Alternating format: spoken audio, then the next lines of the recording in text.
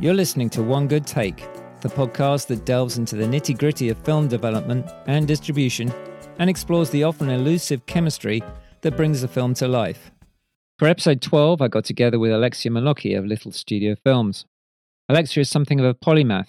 She started out as a sales agent, making use of her language skills. She only speaks 5 languages, by the way. Then turning her hand to producing independent films. Over the years, she's added to those roles, becoming a manager of the talent she works with, as well as consulting and packaging for a whole range of projects in TV and film.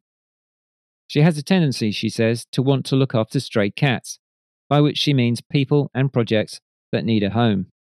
Well, I think we can all warm to that. Here we go. Hi, Alexia. How are you doing? Hello, Nicholas. Thank you so much for having me on your show. I'm very excited to speak to a fellow filmmaker. Great. And how's it been in the last 8 months for you during the pandemic, work-wise? Oh, my goodness. Do you know, being the eternal creator, because, although I'm on the business side of the filmmaking and television production side, I am a huge fan of artists, and I tend to want to always create. I always have to do something, right? So when everything went belly up during the pandemic, I launched a podcast like you did, which is called The Heart of Show Business. And I thought, okay, I need to keep all my friends in the business motivated and have them renew their love and their passion for film and TV. So what's a better way than to just interview them? But then what I also did, it was a perfect time to sort of go through our clients' properties, the films that we are attached to produce, so that we have in development, and really look at what we truly well feeling passionate about, and what really spoke to us, because ultimately as an artist, you have to only do things that really speak to you and not just do things for the purpose of commercial, right? Yeah. So it was a good reflecting time. That's all it was. Yeah. Did you find that a number of your projects got completely stuck? They were sort of just about to go into production and everything had to sort of slow down and all that. So many producers are finding that a problem, the insurance, the quarantine and so on. Yeah. Yes. We actually had a movie that was going to start production in July with an Italian director and was going to be filmed in the United States. We're ready to go. Basically, we had found the studios to film them here and everything. And then, of course, the financing fell out because it was a combination of pre-sales with international distributors. And then it was one of my distributor clients that I represent who is in the Middle East. And as you know, they have had major issues exporting their foreign currency out of the country. And that never really got handled. And then with the pandemic, it got worse. So basically, I was ready to go and everything went belly up. So I'm hurt, but I'm even more hurt for all the wonderful artists and the filmmakers and the writers and the actors who are so passionate about it and ready to go. Yeah. And that went belly up. So there we go. Back to square one. Yeah. Oh dear. Yeah. Have you got any chance of rescheduling early next year? Oh, yes, absolutely. I am somebody who feels never say die. We all hear those stories, right? When you go to the Oscars and you hear those people get on the podium and say, this movie, I've been working on it for 12, 15 years, 20 years. I mortgaged my house. I did all those things. And you go, oh, gosh, I can totally relate to that, right? So no, I am not somebody who's going to easily give up. And I have full confidence and belief that as well as many other projects that we are working on, some of the clients that we consult for, and also our own, are going to happen sooner or later, right? We're all gamblers. We have to keep going. Exactly. You have your own company, Little Studio Films, and you have a number of roles, really, don't you? As your consultant, you package projects, you represent talent, you produce. You started in sales, right? And Yes. distribution side of things. Yeah. So give us a little bit of a background on how you evolved from that point. Yeah. Well, I have to say, I am extremely grateful, and even more so today, of my international distribution and sales background. I've been doing this since I was basically fresh out of high school. So that tells you how long ago that was, although we're not going to say how many decades, because that's going to give away my age. But let's say it was, a couple decades while ago. Yeah, a few years ago. Yeah. Damn, you've already given it away. Yeah, okay. Exactly. I'm kind of, who cares? 40 is the new 20, I would think. And there you go. Yeah. Right. And so I've been doing it for a while, and I really feel that it is a global business. And whenever I end up representing somebody, although it's very, very rare, they're usually multifaceted type of clients. They're filmmakers who are also writers and producers who have already garnered some type of success in their field, which makes my job easier and justifies me just acting as a representative alone, right? Because when I make those calls to pitch them, it makes it a lot easier than me having to really constantly be convincing people on why they should be reading or considering this client. So I ended up going into a bit of a hybrid of a consulting model. Well, for the distributors, firstly, because they know me for so many years. I used to sell movies. I sold over 35 movies to profit. And I also know the buyers very well, and they trust me. So those are the people that keep my company going. I represent 11 major theatrical distributors, and I scout for films for them, not just completed films, but films that are in development, in any stage of production, really. So we do everything from them for covering scripts to verifying attachments, because so many times people say that there are certain actors that are interested in the movie, but they're really not. And, my clients are bankable distributors. And so we have to be very, very careful for them when they acquire a film. So we do a lot of vetoing on projects for them. And then when it comes to our own films, it's a given that for either the clients I consult for or my represented clients, I will end up more often than not attaching myself as a producer or executive producer of sorts, because my work is not just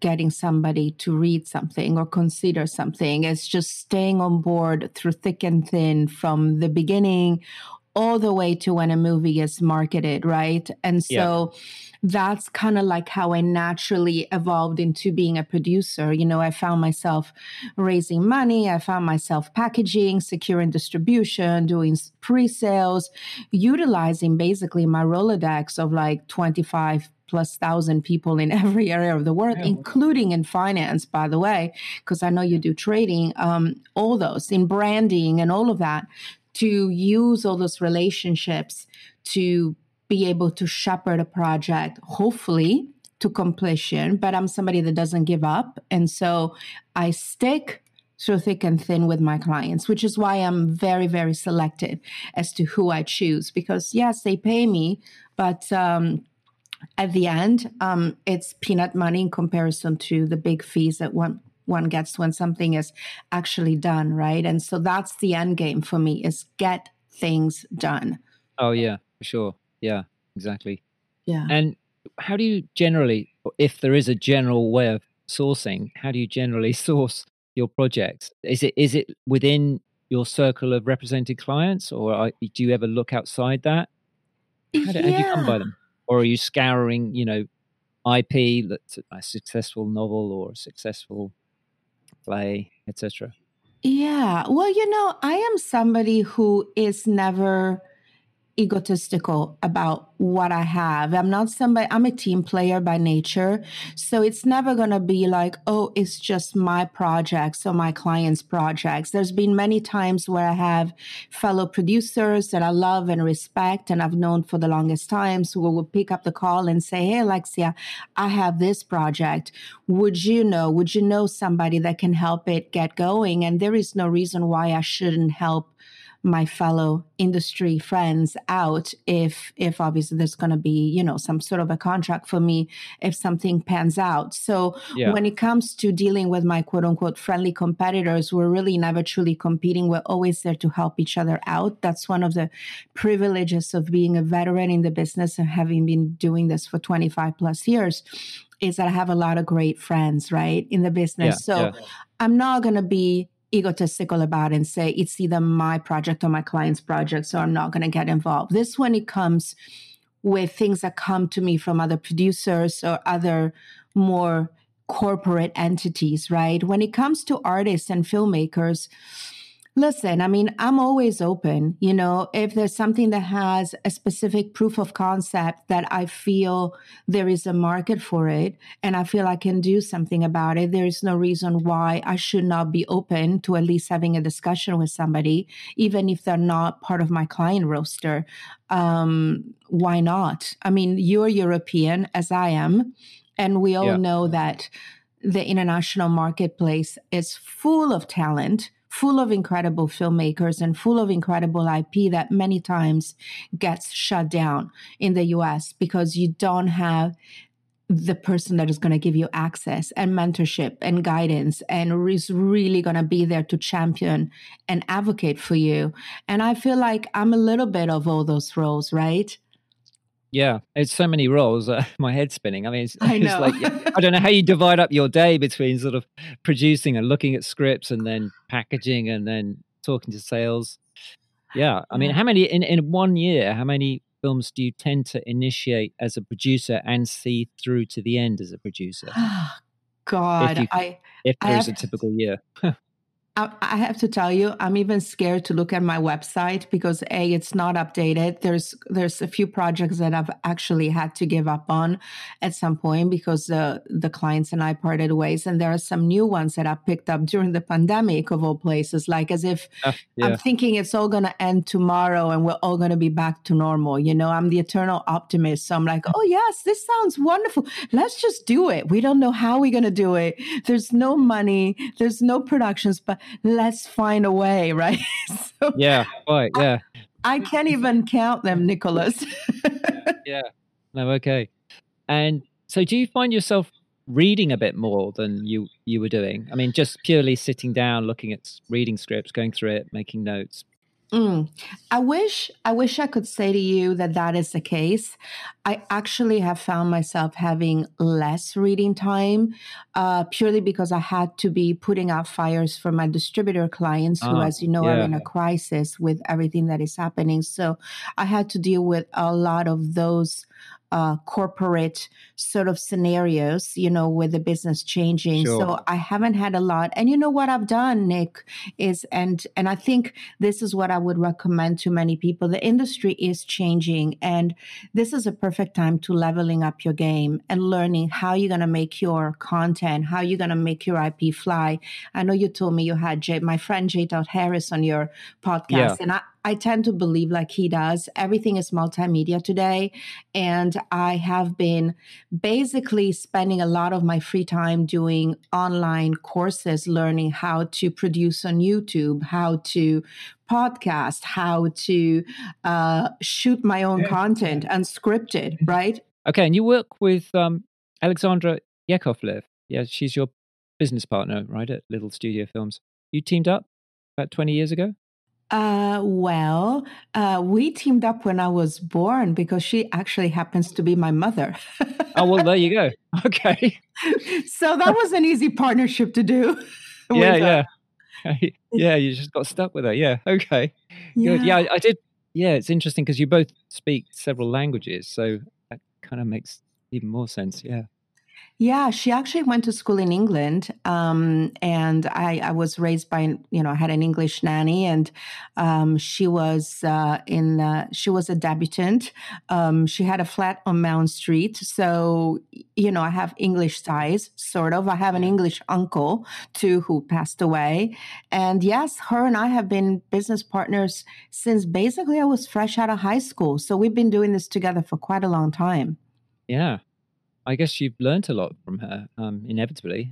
If she's, I mean, her area of expertise is in finance, right? Yes. Yeah. She deals mostly with the studios and also with the very high profile projects. And she deals with the financing and the networking at the highest level. I'm a little bit of the Red Cross. So I champion all those filmmakers that I believe in. And sometimes I have to fight with her and our silent partners because they say enough is enough. It's like me collecting stray cats and stray dogs, right? Oh, okay. How many are you going to collect? You're a hoarder. They keep telling me. So right. she's a tough one, I have to say, and we are a perfect balance at that because she brings me back to center and she just readjusts my focus and my clarity because I do, being a master juggler, like you told me, I tend to look at all the shiny objects and have shiny object syndrome where like, oh, this sounds great, let's just do it. And I'm like, and how are you going to do this? We already have, dozens of other things to do. Yeah, quite. Yeah. So, how many hours in the day? Yeah, not enough, really. Yeah. How's the podcast going anyway? You started more or less the same time as I did. How's that going? Yeah, the podcast is going actually fantastic. I mean, it's a little bit different than yours. It's a little bit more open to the entire audience versus just more the film centric, television centric people who obviously want to talk about business and where we're dropping names like IP and whatever, people know what we're talking about. So mine is a little bit more mindset oriented. I've done a lot of personal development and self-help and growth in that since I was a teenager. And I've always been fascinating about what makes winners win. And so I am trying to go into deep dive conversations with those artists and really get inside their heads and see what makes them tick and how they succeed at what they do. Because I do believe that mindset is key in everything we do in life. Yeah. Well, let me flip that back to you then. What's the success of your mindset? I have to say, I always introspect on myself. I am a deep believer in personal connections and in personal dealing with people. I tend to want to give more than what I receive. When I get in the room, I want to give value to others. And so whenever people come to me, I need to make sure that the people that are coming my way are willing to give me as much value as I give them. So I'm a very, very big believer that everything is a two-way street. And I also believe in sweat equity. So, I walk the walk and I talk the talk. And that's something that I learned in my personal growth. I learned to believe in myself, to never accept defeat. And whenever something is not going my way, to always question, not just do I have the right or the wrong project? Because we hear every day sometimes a project that you think it's never going to sell, right, Nick? And then you go, how did that person get in the room and sell it? Well, that's mindset and attitude, in my opinion. That's the only way I can explain it. And I really believe that if you have that as an artist, it will definitely give you the stamina to continue no matter what. It will give you longevity, and it will give you also the humility to be able to constantly evolve with yourself and learn, because it is a learning world, right? And you have to be passionate about what you are doing. If you don't have that passion and that clarity as to what is your why are you doing what you do? And that's something that I always ask my clients. Some of them are like, oh, I just want to make money, or, oh, I just think this is going to sell and I'm just going to win an Oscar. Yes, but what is your why as a human being? Why are you doing what you do? And so I'm very clear as to what my why is. And so I demand that same type of introspection of everybody that I work with, whether it's client, consulting, associate, friend. I demand that. Yeah. Have you always been like that, or is it something you've acquired, sort of as an adult or through your family? Or is something quite innate for you, or have you picked it up through the years observing life, if you like? I would have to say that I picked it up through the years, but I did it very early. When I was very shy as a kid, you will not believe it, and I was very insecure. And then when I was thrown into this world of worldwide distribution because of my languages and the fact that back then, we didn't have the internet. So I was somebody that distributors needed to translate and help do those deals for them. I started getting more and more confident into my ability to sell, my ability to sit in a room and have a voice of my own. And when I started my own company with my mother, we had no funding whatsoever. There was just like the two of us. And within a year of getting into distribution, we're talking like 1989, so that's like a long time ago, we made our first $1 million within the first six months. Wow. And that was because I forced myself to get out of my little box of like, what are people going to think of me and how they're going to judge me? And I started connecting with people. And that's when I realized I was a damn good salesperson.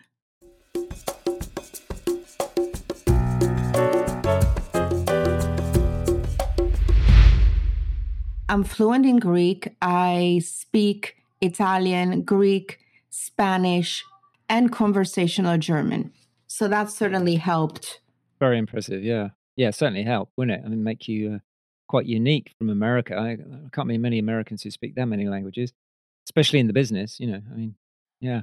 Oh my God. Yeah, absolutely. I mean, and you're English, so for you, it's a bit easier to be dealing with the people here. But when it comes to even being represented as an artist, I see that unless you are, an A-lister like Sorrentino, or, anybody like or Vincent Cassel or Javier Bardem or somebody that the agents are going to be making instant money with you, they're not going to represent you because you don't live here and you're international. And so I was like, well, there's an opening for me to scout and find voices and content to bridge. Yeah. Yeah, exciting, really. Yeah. But you can bring that in, because it's a lot of Americans just don't know about it, It's great to be able to breathe life into it, into European content. Exactly. Good. I wondered if you could take us through almost like a case study of perhaps an independent film that you worked on that came to you as a script or even a book, whether it's an adaptation or an original spec script, and you fell in love with that project and you helped develop it and it went into production through your company. I wonder if you could talk to us about even just one example. That'd be great. Yes. I mean, I think that the best case to give is the very first movie that I ever produced. And because obviously I had no experience whatsoever in producing, but I did have the knowledge of recognizing something that is good and is going to travel from the international marketplace. So my very first movie was a medical thriller called The Drone Virus. And I did that back in 2006. So that's about 14 years ago. Yeah. I was approached by, it was almost like a perfect storm, like the synergy of like those perfect combinations and connections that happened for me at that time. I was representing an author. His name was Gerald Clark, and he had written this book called The Drone Virus, which was a really interesting thriller. He was a doctor himself, and it was a thriller about an MRI going wrong, where basically it was being used for children who were suffering with cancer, and then the MRI was basically injecting or damaging them, and many of them were getting killed through it. And of course, the hospital was trying to cover up all of this because they wanted further funding. So I thought that the story was absolutely fantastic, and I asked the author came to me if I would represent him, and I said, absolutely, but you do need to hire a writer to write the script. And so he ended up hiring one of my clients that ended up writing the script. So there was a packaging right there. And then this director came to me. He was coming from the Pasadena College of Design. His name was Damon Austin, and he had sent me a short film that he had done. He used to work for Randall Wallace, who, of course, did We Were Soldiers and so many wonderful movies like Braveheart. And, his short was of epic proportions. Like, it was a 10-minute short and it looked like it was done for $2 million at the time. And it was so incredible. It's like, this guy has got the gift. He's hugely talented. So I signed Damon. I'm like, I'm totally going to represent you. But he wanted to turn that short into a film. And I'm like, that's going to be a little difficult as your first movie, you know. It's going to be very, very expensive. So I basically had him read The Drone Virus. And he says, oh my gosh, I really, really, really love the story. It's got so many great elements to it. You know, the thrills, the father's dilemma, you know, the medical issues and the medical, you know, scandals that we hear every day. And he says, I'd love to direct it. So I put him in touch with the author. They have a conversation. And I said, well, let me take this project out with all of you attached, the writer, the director, and the author. And in that conversation, turns out that the author would like to invest to turn it into a movie. And he says, you know what? Because I said to him, listen, all of you are unknown. And it's going to be very, very hard for me to get, you know, I can try to set up the project and sell it, but I do not know if it's going to sit in development hell and how long it's going to happen to get made. And so he says, well, how much money do you think we need? And I think at that time it was like something like 800,000. I said, well, my guesstimate, if we do this right and we pull in all kinds of favors, I think we can pull it off, because Damon knew a lot of people. He had a fantastic DP who was going to work for next to nothing. He had production designers. You know, he could resource all the people from his film school. And we thought that if we package this right, we could do this for a cost. And then, you know, Gerald said, well, I can get the money for you. You know, I can go to all my doctor friends. Really? And we can all pitch in. And we can make it, but I need to have certain guarantees, of course, of distribution and all of that, which is my playground, as you know. Yeah. So that's how it all came about. Within, I would say it was a miracle, really. And that's why you never know, right? I thought I was going to do it the traditional way and try to set it up. And now, hey, there's all these people that, you know, of course, I had to bring in a producer who knew how to produce. And a friend of mine who used to work at Mandalay Pictures had just started his own production company. They needed to have a credit to get legitimacy. So I joined forces with them because, of course, they had resources. And then, you know, we just put in all our heads together, you know, and the investor came into town, met with everybody, really loved everybody. I even arranged for a little dinner with a celebrity actor friend of mine who ended up not being in the movie. But of course, they got all starstruck because they got to meet him. And that certainly helped in the process of let's finance this. And so we made the movie, you know, and I'm still very proud of that movie. I still think it's a fantastic little film. I mean, you can still catch it on Amazon and everything, but you really never know. And then, of course, we used our connections. I knew a lot of agents who represented actors, and I ended up just many of them, again, it's a people business, Nicholas, and this is something that people forget. People are going to want to work with you, not just because you have a great project. They're going to work with you because you're easy to deal with and they like your personality and you're somebody who's a team player and you are fair.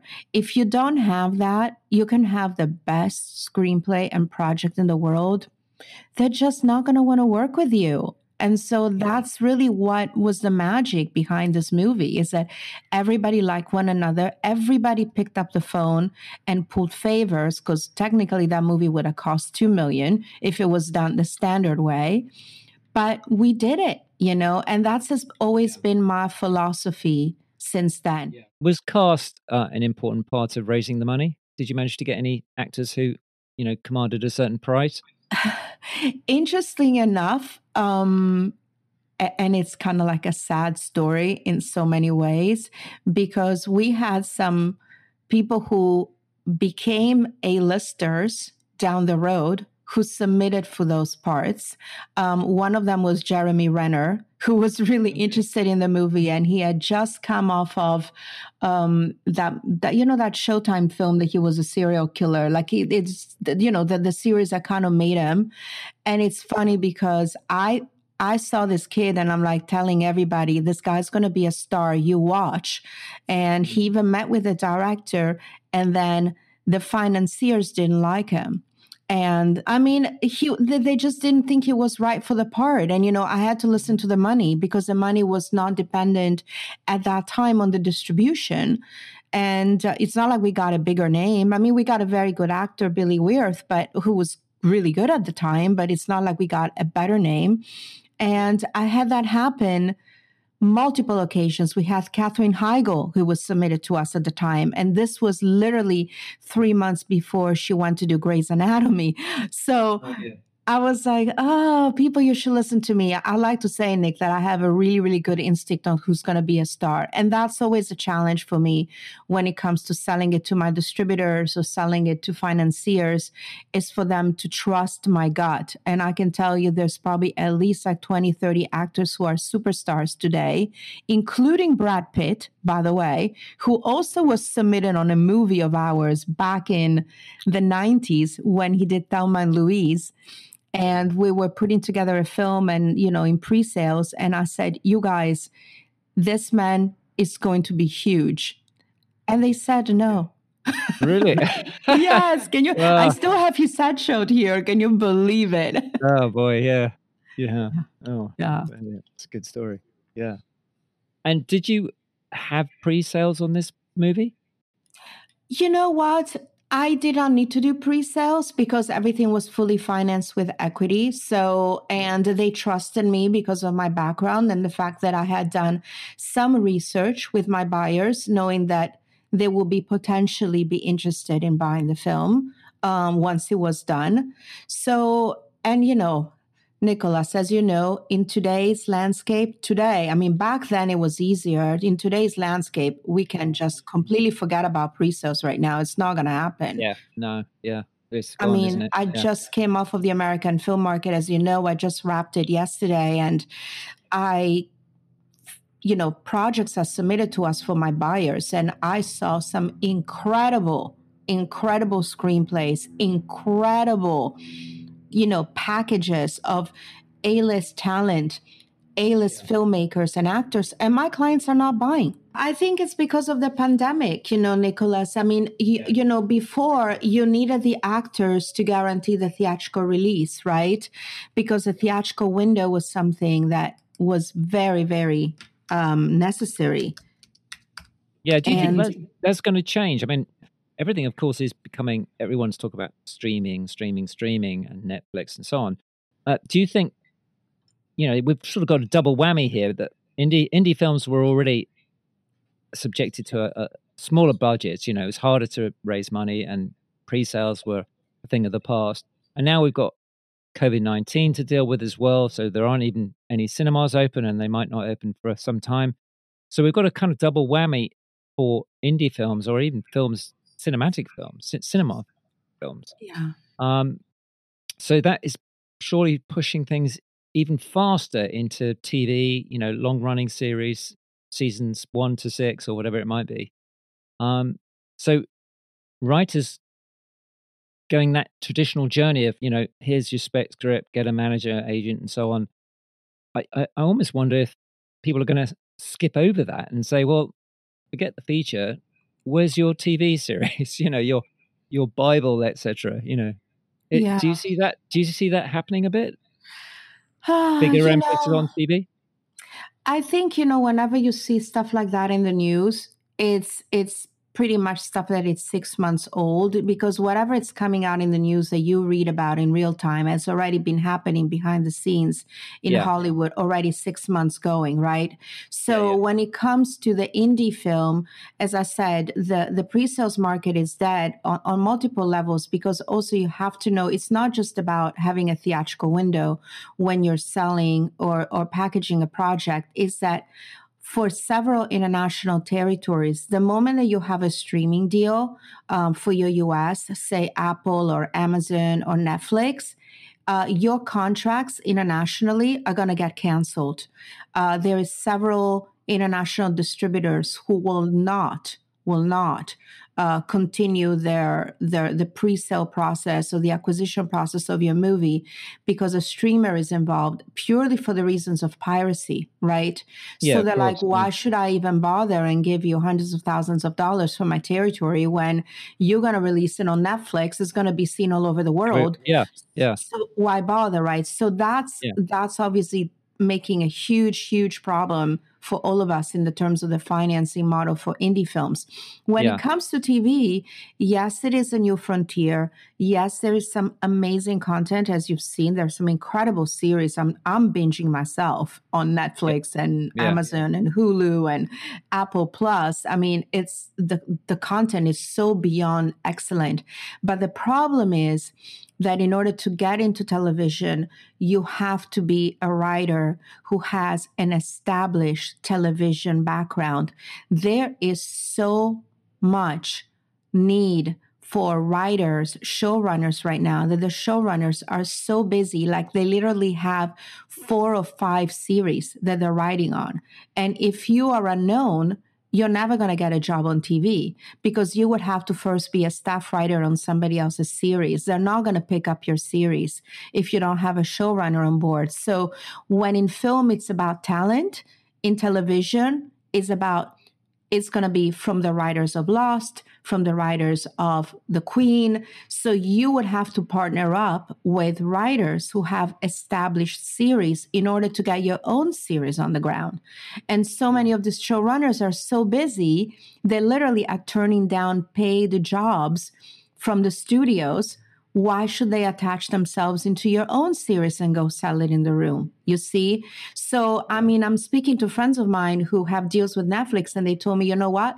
Netflix is completely full for the next 3 years. I mean, unless it's Will Smith that pitches them a project, and then of course it's different, or Brad Pitt. But as far as like IP is concerned, they have so much of it that probably they're not going to be even looking at anything new for the next 3-4 years. Yeah.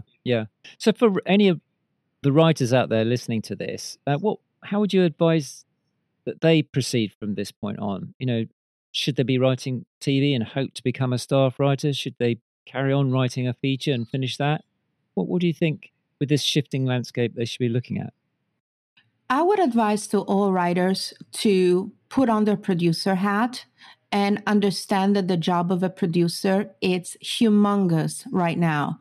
And so in order for them to have better compassion and understanding for the people who are going to be championing their work, whether they're agents or managers or producers, they have to level up their games. They have to think like a producer when they're looking at their own script and see, how can I get this done? And they have to completely focus on their power of networking, because right now, nobody knows how something is going to come together. So you have to really talk to as many people as possible, try to offer your value, even if you have to barter, say, listen, I really love your work as a producer. What do you need me to do? I'll write for some stuff for you for free if you help me with my own passion project. I mean, you really have to network with other writers, maybe showrunners. Go in and call them up and say, I know you're writing the series. Can I just be your assistant, whatever it takes, so that I can learn from you. I'll do it for free. I'll work with you while you're preparing the series so that I can learn everything on how it's done. That's what I would advise. This is a time to network. And also when you think like a producer, if it's an indie film, then you really need to try to do some fundraising, because in today's landscape, it is not going to happen without at least 30% of equity financing in place. So again, you have to level up there. You have to go and say, can I find, equity financing firms? Can I find traders such as yourself that maybe have clients that maybe want to diversify their investments? Can I talk to, the accountant in the small town who has always had a dream about becoming a Hollywood producer? And can I talk him into giving me money, or at least committing to some money for my project? I mean, you really have to be a master of all trades as a writer today. Yeah. Do you think most indie films that are in development now are kind of stuck for the time being, in the sense that, they can't get into cinemas at the moment. And if they go the streaming route, they're almost certainly not going to make their money back, are they, really? So it's quite a dilemma, isn't it? I mean, they could go forward and sell to Amazon or Netflix or whatever, but from what I hear, the return is really quite poor.